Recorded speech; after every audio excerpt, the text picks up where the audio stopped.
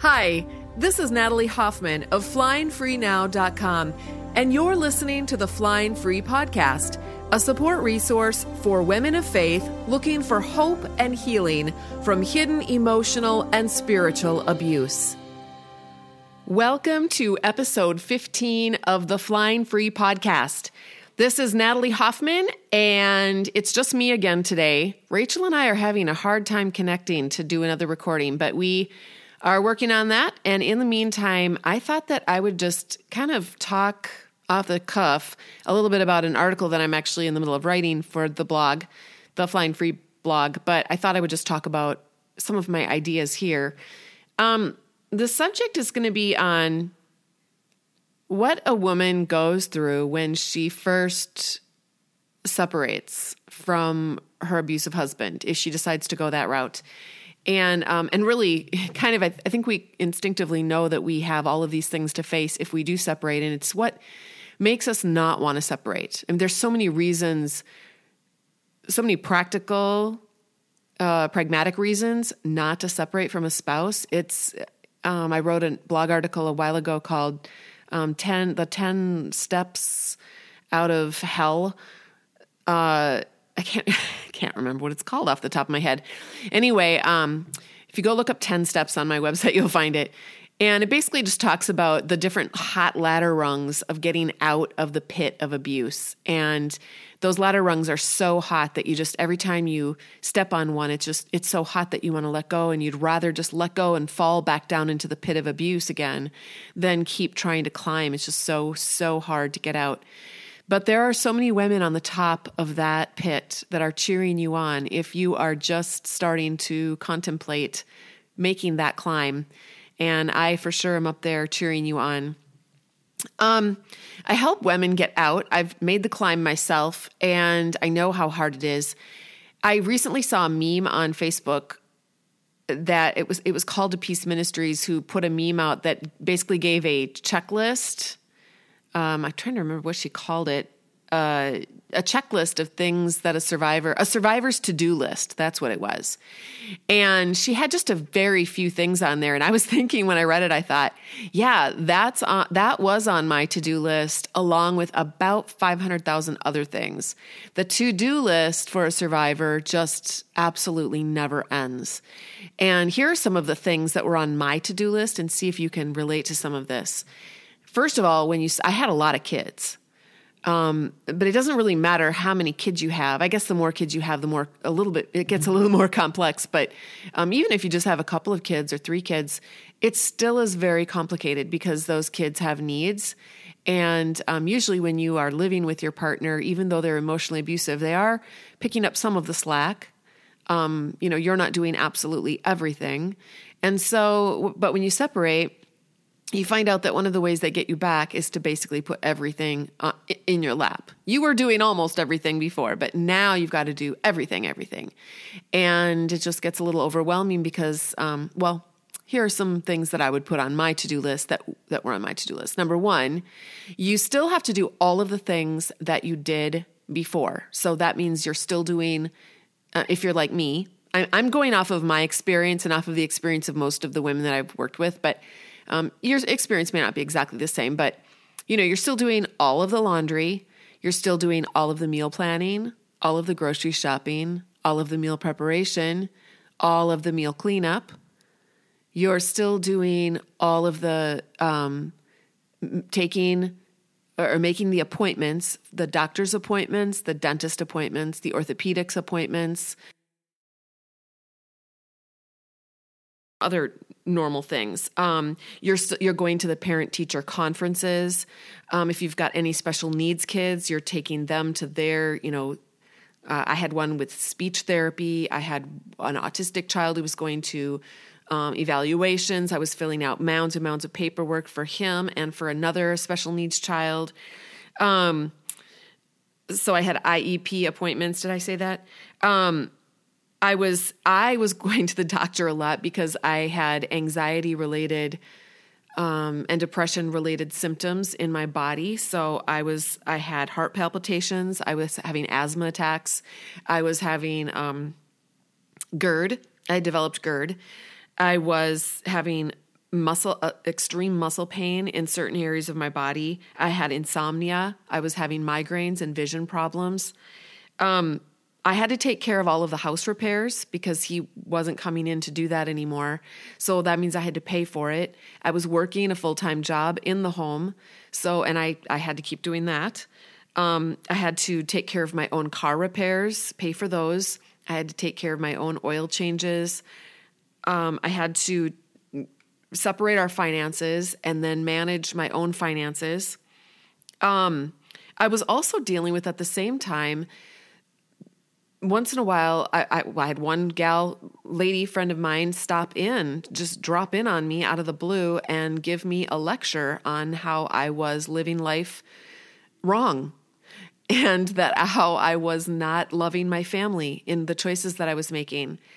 And I sat there, listening to that, just overwhelmed by life and thinking, this person has absolutely no idea who she's talking to or what my life is like or what I am trying to hold together by myself. Instead of bringing me some encouraging words or praying with me, she brought me a lecture.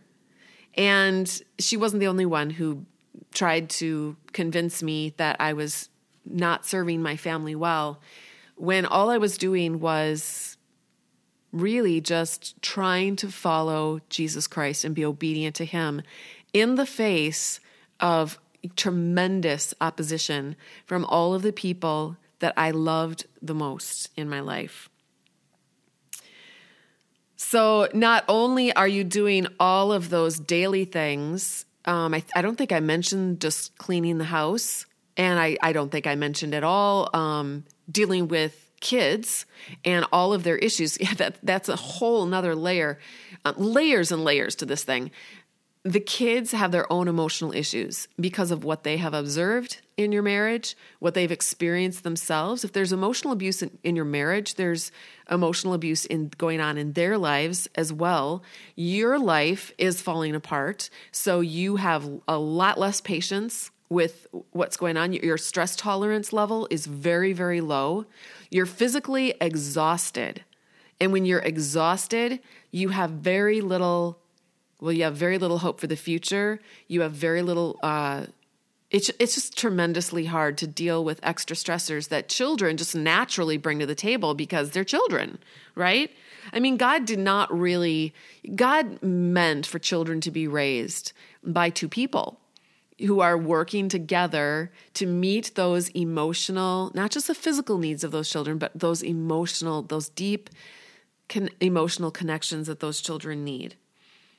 A lot of times women are, they may not have a job like I did in the home, but they are desperately trying to find jobs. And they're working multiple jobs, not career type of jobs, but jobs that are, odds and ends kind of jobs that are maybe great for when you're in college, but not so great when you're, 48 years old and you're trying to feed a family. A lot of times too, the spouse that's separated is not, they're not meeting you halfway. They're not coming to the table and trying to continue to provide for you. They're actually pulling out the rug from under you because they're getting you back.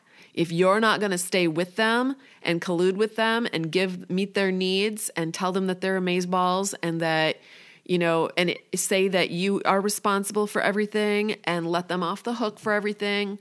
If you're not going to do that anymore, they're going to make sure that you pay. But they're going to make sure that you pay in very underhanded ways that you can't really, point your finger at, and in ways that if you try to point it out, other people will make excuses for it. So, and that's the other thing too. What other people are seeing when they look at this whole situation is that they're seeing a woman who is in fight mode. All right. She might have been in flight mode before, but now she's in fight mode because she's fighting for her emotional and spiritual well-being. She's fighting for her life on a level that is different from maybe fighting for your life if a tiger is running after you, but it is the same thing. And because she's in fight mode, she is desperately trying to survive, and she's looking to community to help her with this.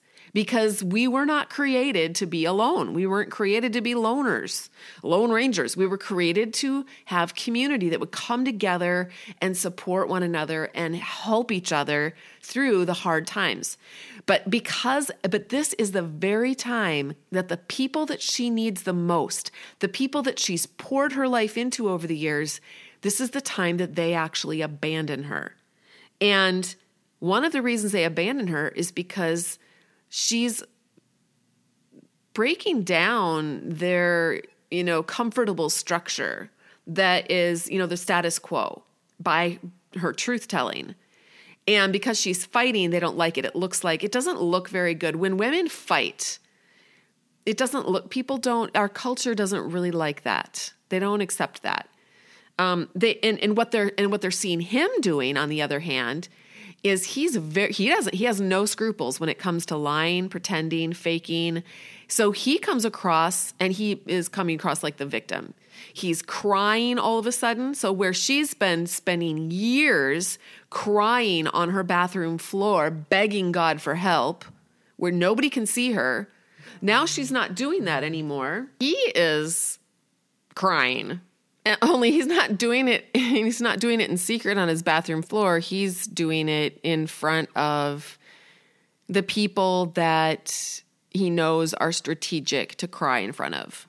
He's doing it in front of the people that he knows if they see him cry, they're going to feel bad for him. They're going to see her fighting. They're going to see him crying. And what are they going to think? Of course, they're going to think that she's the one that's got the problem. And the reality of all of those years is it doesn't matter what happened to her. They're going to believe the exact opposite. This is probably the most traumatic thing that you will go through. And it's even worse. So it's bad when your Christian friends turn their back on you. It's even worse when your family turns their back on you. And it's even exponentially worse when your own children take sides in the whole thing. So just know, that that's a very real possibility. Does it happen to everybody? No, but it happens to more people than it doesn't happen to. And every child is going to be different.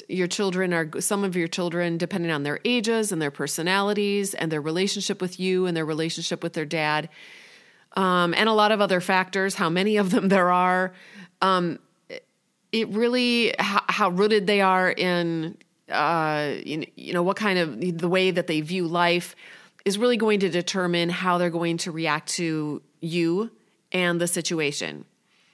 And so some are going to do really, really well through the whole thing, and some of them are going to completely fall apart. I think it's important to actually get help from them on the outside. They're not going to get a very objective point of view from either you or your husband. You're going to be panicked, and that's going to ruin your credibility for them. And your husband is going to be manipulative, and they're going to fall for his games more than likely, especially if they have not felt loved or accepted by him in the past.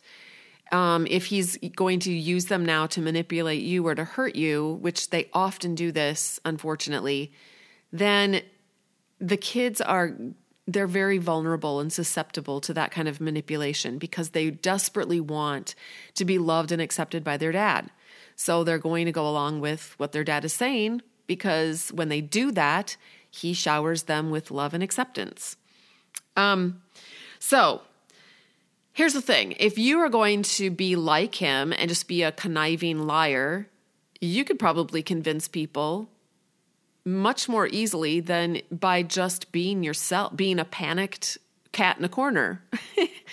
So, and why is this? I don't know. It doesn't really make any rational sense. I really believe that when we're dealing with abuse, we are dealing with a misogynistic, it's a consequence of misogyny in our culture, certainly in the Christian culture. And it's a spiritual thing. This is a spiritual battle that's being fought. And we're seeing it we can't see what's going on in the spiritual realm, but we can certainly see what's going on in the earthly realm. And just like people can't see what's happened to you behind closed doors, people can't see what's going on. I love Madeleine L'Engle's, am I saying that right? Can't remember. Anyway, in the book, oh my gosh, I should have come prepared. I can't even remember the book. It was just made into a movie. I wish you guys could talk back to me and help me out here. You're saying it out loud right now. If you're listening in the car, you're screaming it at me, but I can't hear you. I know the only book I can think of is A Swiftly Tilting Planet, but it's the one before that. That's the sequel. It's the most popular one. Can't remember. Anyway, you know what I'm talking about. Madeleine L'Engle. It's a great movie. It's a great book. These people, they go through, A Wrinkle in Time. They go through this wrinkle and they're in an alternate reality and a different world. And I kind of, in my imagination, I imagine that kind of being what eternity is like. It's right here on the other side. It's right with us. We're actually just a wrinkle in time away from eternity and away from that spiritual realm that we can't see. And so wherever you are in your life, you are part of something that's so much more profound and so much bigger than what you can possibly imagine. You are a casualty in a war that is astronomical, and it's being fought out really on a universal scale. So what do we do about this? I mean, how do we deal with this traumatic experience? How do we deal with the pain of so much rejection from the people that we love, from the people that we've trusted, even while we are in the midst of literally drowning in responsibilities, as well as, I didn't even mention in that to-do list, she's also making appointments with her attorney, and she's trying to gather up enough money to pay for legal fees. She's making appointments with mediators. She's making appointments, if there's a guardian ad litem involved, she's making appointments for her children to visit with that person. She's answering. It's so overwhelming. I can't even remember all of the things I did. I just remember feeling at that time like I was literally drowning and suffocating, and I couldn't see how it would ever end. So here's what I want. I don't want to leave you. Should we just leave it there? And that's the way life is. And so that's it for today. Fly free. No, I'm not going to leave you there. I'm going to give you some ideas for how to view your life right now. First of all, you need to see this time in your life as a season. It is not going to last forever. My mom always used to say, it's always the darkest before the dawn. I think that's a famous quote, but I don't remember the famous person who said it. I just remember my mother saying it. It's always darkest before the dawn. And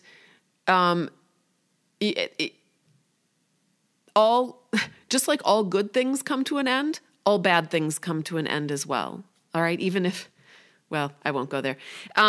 But so you need to expect, though, that things are going to get worse before they get better. Okay? Expect that. Things are going to fall apart. And just when you think, I've described it like this before, and I've actually seen other people describe it like this. It's like an earthquake. The earthquake hits and it does a great deal of damage at first, but then there are aftershocks. And you're not always expecting that, but the aftershocks can also do a lot of damage. So the earthquake is when you first leave your home or he leaves your home. And then there's going to be aftershocks that keep coming for several months after that, possibly even years after that.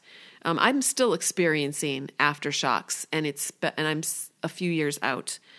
So the second thing is use the internet.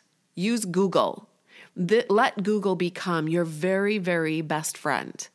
Every time I had a question about the divorce process, about finances as a single woman, about divorcing a narcissist, about custody stuff, every single question I had, I Googled it. I was Googling all day long. Well, no, I wasn't Googling all day long because I was doing all of those other things. I was Googling late into the night. But I was Googling, okay? So I looked up and the internet is this incredible resource, and there's a bazillions of people out there that have already gone through what you've gone through. So they're answering these questions in forums, and they're writing articles, and they're doing YouTube videos, and there is just every question that you have, you can find answers out there on the internet. Now, are they all, great answers? No, but there are some really good answers out there. And we all have to be discerning, right? We can read 10 different answers to a problem, and we have to use our discernment and our discretion as to what is the best answer for us, because not every answer is going to be, someone might say, just take a bunch of pills and be done with it. Well, you don't really want to do that. So, and then thirdly, I use my imagination a lot. I've always done that since I was a kid. When I was a kid and things got really, really boring, I would pretend that I was Laura Ingalls Wilder from the Little House on the Prairie show that I used to watch. And, her life had to be kind of boring too. I mean, think about it. She went to school and she did chores and she dealt with Nellie Olson. And that was probably the most exciting thing. Well, the show was there was always some kind of adventure to be had. So maybe her life was more exciting than mine. I don't know. But anyways, now, what I would imagine when I was going through this is I would try to imagine myself as a queen. And if you've ever, right now, my girls and I are watching Victoria is it on Netflix? Anyway, we're watching Victoria, and it's about the life of Queen Victoria. And she went through a lot of tough things, but she was always queenly.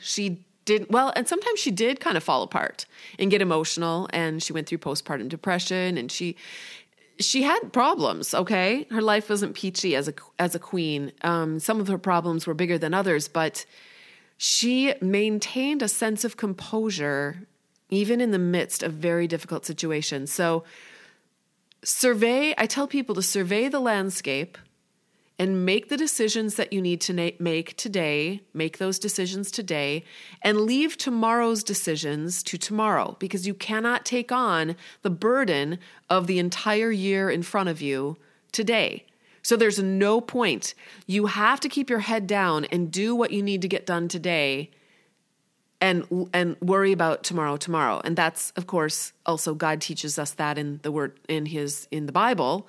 When I don't remember where the verse is, but you know what I'm talking about. If you're a woman of faith listening to this. And if you're not, just Google it. So, number 4, if you make a mistake, and you will, for example, some of the mistakes I made were I know one of the mistakes I made was trying to convince other people that I was telling the truth.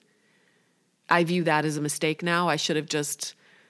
I would even try to share details, and the details were just, what emotional abuse is. It's so inane. I mean, it's like, okay, he told me that this didn't happen, but I know that it really did. Well, how is anybody going to know what you're saying is true or not? It's a he said, she said thing. You can't prove emotional abuse. You can't prove that your husband did or didn't do something, said or didn't say something. It's something that it's something that you need healing for, that I need healing for, to be able to stand in your reality regardless of whether or not anybody believes you. Because you know that God saw it happen, you saw it happen, maybe your children saw it happen, although they're going to have a selective memory as well because they're children and they are forgetting. Speaking of that, that's one of the things too, one of the ways that this is so traumatizing is that I actually just read an article that said people who have been emotionally abused, they've done brain studies, your amygdala, which is the small stem part of your brain in the back of your skull, that's your fight, or flight, or freeze little thingy, and that actually gets bigger so that you're triggered much more easily. So something as simple as calling someone who's been abusive to you in the past on the phone is terrifying. Now, in reality, can that person kill you over the phone? No. But for some reason, you're terrified to call them because of the way that they might, the little things they might say, the sideways, their tone of voice or whatever. It's very terrifying. And so that because your amygdala is big. And then, but the other thing that happens when they looked at these brain scans is that your prefrontal cortex, which is in the front part of your head, that's your center of reasoning, your thinking, your reasoning processes, your short-term memory. That part of your brain shrinks, like physically shrinks. So your short-term memory, it basically pretty much sucks, okay? You can't remember things.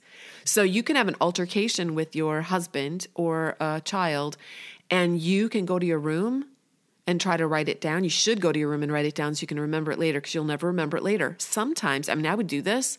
Sometimes I couldn't even remember it by the time I got to my room.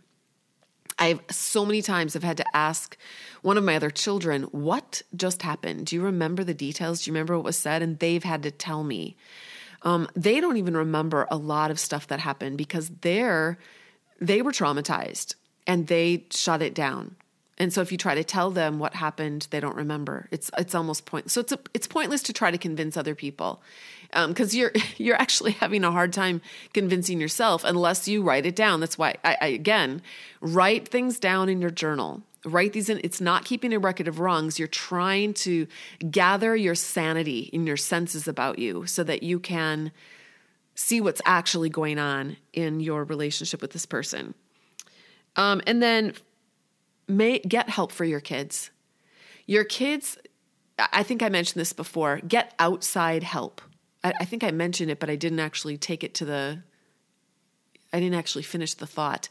You need to get help for your kids so that meaning outside help. So bring in people who understand trauma, who understand emotional abuse, who understand spiritual abuse, and have your kids talk to those people, whether it's a professional licensed counselor, if you can afford that, or your insurance will pay for it, or a friend who understands. They need to be able to talk about what's going on. And they need to be able to hear that it's going to be okay, that they're going to be okay, that they're not going to die, that their life is going to go on, that it's not their fault what's going on, that it's not their responsibility to take care of their mother and their dad. That's their mom and dad's responsibility.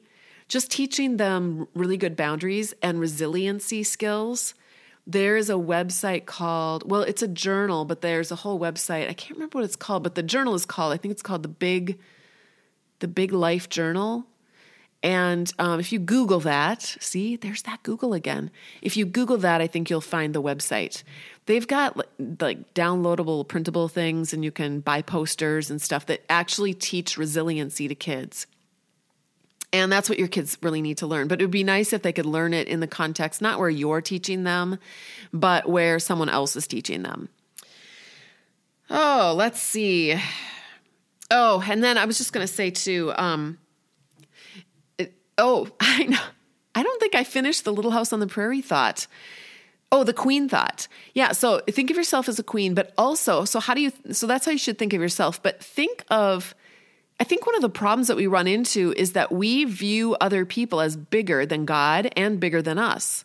So we kind of see ourselves as these kind of either stupid children or vulnerable children or helpless, hopeless children. And we see these other people as adults that have it all together and they must know and they must be the rational, intelligent ones. And that's actually not true. You're not actually a child. And they're not actually necessarily a rational adult. But here's the reality. You're all sheep. And some of those sheep are actually wolves in sheep's clothing. But and then Jesus is our shepherd. So get the other picture out of your mind of like all of my mommies and daddies and I'm the little kid. That picture has to go. And replace it with this picture of Jesus Christ as the shepherd. And you are one of his sheep, one of his lambs. Maybe you can picture your children as being his little lambs, and you are a sheep, a mommy sheep. And these other people who are in your life who are manipulative or abusing you, or maybe they're just enabling the abusers. Maybe you've got these wolves in sheep's clothing that are secretly trying to bite you in the rear end. But then you've got these other sheep that are, and you're going, no, look it's not a real sheep. There's a wolf hiding under there. And then all these other sheep, they're real sheep. The other sheep are real sheep. And they're saying to you, bah, no, it's not. This is my friend. This is my son. This is my brother. He's my friend. And he's a real sheep. And you're saying, no, you don't understand. He's actually a wolf. And they're not believing you. Well, but here's the thing. It doesn't matter what the wolf in sheep's clothing thinks. They're always going to hate you. It doesn't matter what the other sheep think. They're not going to like you if you don't agree with them. Well, the only thing that matters is your shepherd and what he thinks. So imagine yourself as this sheep and just go over to your shepherd and just lay down next to him. Imagine he's sitting on a big rock, and he's got your little child, your little lamb in his arms, and he's singing to your child, and he's got another hand on your back or your head, and he's stroking your little woolly hair with his fingers and telling you how much he loves you. And his opinion is the only thing that counts. Okay? So I know you're drowning. I've been there, and I know it's scary, but I also know that you are in good hands, and Jesus Christ will never, ever, ever abandon you. He will never, ever disbelieve you or discount your feelings and your emotions or your experience. He knows your experience better than you do. In fact, he knows that you have minimized your experience, the trauma of your experience. In order to survive, you have. He knows that it's far worse than what you could probably ever imagine.